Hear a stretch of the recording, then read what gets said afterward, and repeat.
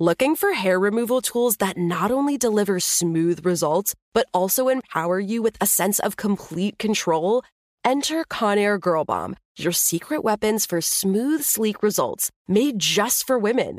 From the ultimate Girl Bomb grip and professional-grade blades, you don't have to compromise and settle for less.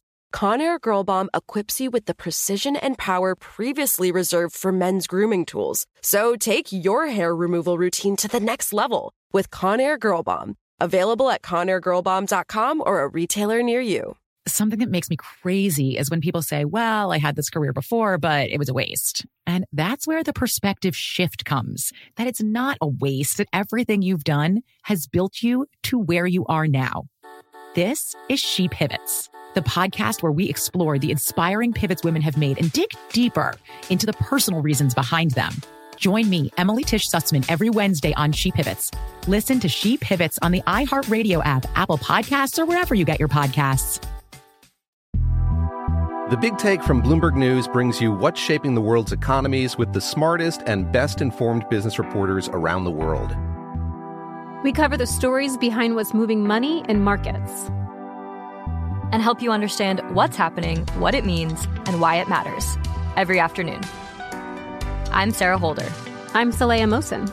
And I'm David Gura. Listen to The Big Take on the iHeartRadio app, Apple Podcasts, or wherever you get your podcasts.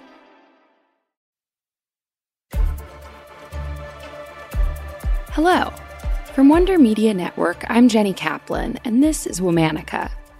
This month, we're talking about visionaries, women who made profound contributions to the fields of photography, film, sculpture, and the performing arts. Many of these women were radical artists who pushed conceptual boundaries within and beyond the art world. Today, we're talking about a woman who was bold with her art. She moved between forms like video and performance, though she always maintained she was a painter. Her work challenged people to see women, their roles, and their bodies in a different light. Let's meet Carolee Schneemann. Carolee Schneemann was born in 1939 in Fox Chase, Pennsylvania. Her father was a country doctor, and she grew up fascinated by anatomy books and the physicality of the injured patients he treated in their home. No fantasy of the sanitized body in this household, she later said in an interview. In 1955, Carolee enrolled at Bard College on a scholarship and studied painting. She ran into a wall of sexism. Her friends and colleagues, young men, would steal her tools, claiming they needed them more than she did. Then, in her junior year, Carolee got kicked out of Bard for moral turpitude.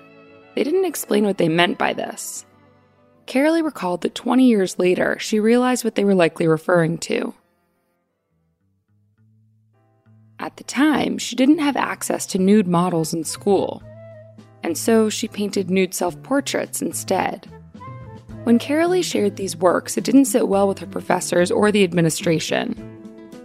After getting expelled, Carolee lived in New York City for a year and studied at Columbia, where they did have models, before returning to Bard to graduate with her bachelor's in fine arts. It wasn't the last time Carolee's own body and image would be the focus of her art.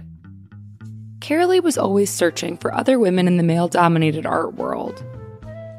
So much of the work she found was somehow associated with a man, a publisher or writer or family member. She engaged with that more directly when she began studying European traditions in graduate school at the University of Illinois. Carolee would reattribute works she believed were wrong and began forming a new view of women in art history. In 1961, Carolee completed her MFA in painting and returned to New York City. She joined up with other avant-garde artists such as Claes Oldenburg and even ended up at Andy Warhol's factory. Carolee, though a painter at heart, became well known for her provocative, sometimes erotic, video art and performances. In 1964, her work Meet Joy used a concept called kinetic theater. Carolee and 7 other performers were covered in paint and paper and crawled around, engaging with raw meat.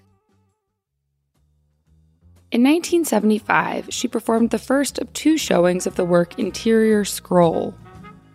Carolee undressed, got on top of a table, painted herself, and then began to pull a scroll from her vagina, reading the text aloud. The text highlighted criticism she faced from a male artist, with lines that included, "They will patronize you, humor you, try to sleep with you, want you to transform them with your energy." Another big theme in Carolee's work was her cat, Kitsch. The cat would show up in photo collages, paintings, video, and performance works. A later film piece from 2008, called Infinity Kisses, features her with a later cat companion. Kissing, pushing the boundaries of intimacy and sensuality. Carolee continued to adapt her view of painting into performance and video work, always veering toward the more radical. She focused on themes such as pleasure and death, even focusing on her own experience with breast cancer. Despite her notorious nature, Carolee didn't get gallery representation for decades. And it wasn't until the 1990s that she had her work shown in museums. She was never quiet about the snubbing. In 1999, she was invited to serve as a nominator for the MacArthur Fellows program. In response, she wrote a letter to the director of the foundation that said, "People find it unbelievable that in 30 years I've sold only 2 works to museums in the USA. I am not the only woman artist with a distinguished history who has no way to sustain her work nor provide for her future. Perhaps you will understand that being in dire straits while enduring a fantasy of success and achievement makes it impossible to fulfill your request." Near the end of her life, Carolee gained the respect and acknowledgement she was seeking. MoMA PS1 in New York featured her retrospective, and she was awarded the Golden Lion for Lifetime Achievement at the Venice Biennale in 2017. Carolee died from breast cancer in 2019 at the age of 79. All month, we're highlighting artistic visionaries. For more information and for pictures of some of the work we're talking about, follow us on Facebook and Instagram at Womanica Podcast. Special thanks to Liz Kaplan, my favorite sister and co-creator. And special thanks to Alessandra Tejeda, who curated this month's theme. Talk to you tomorrow.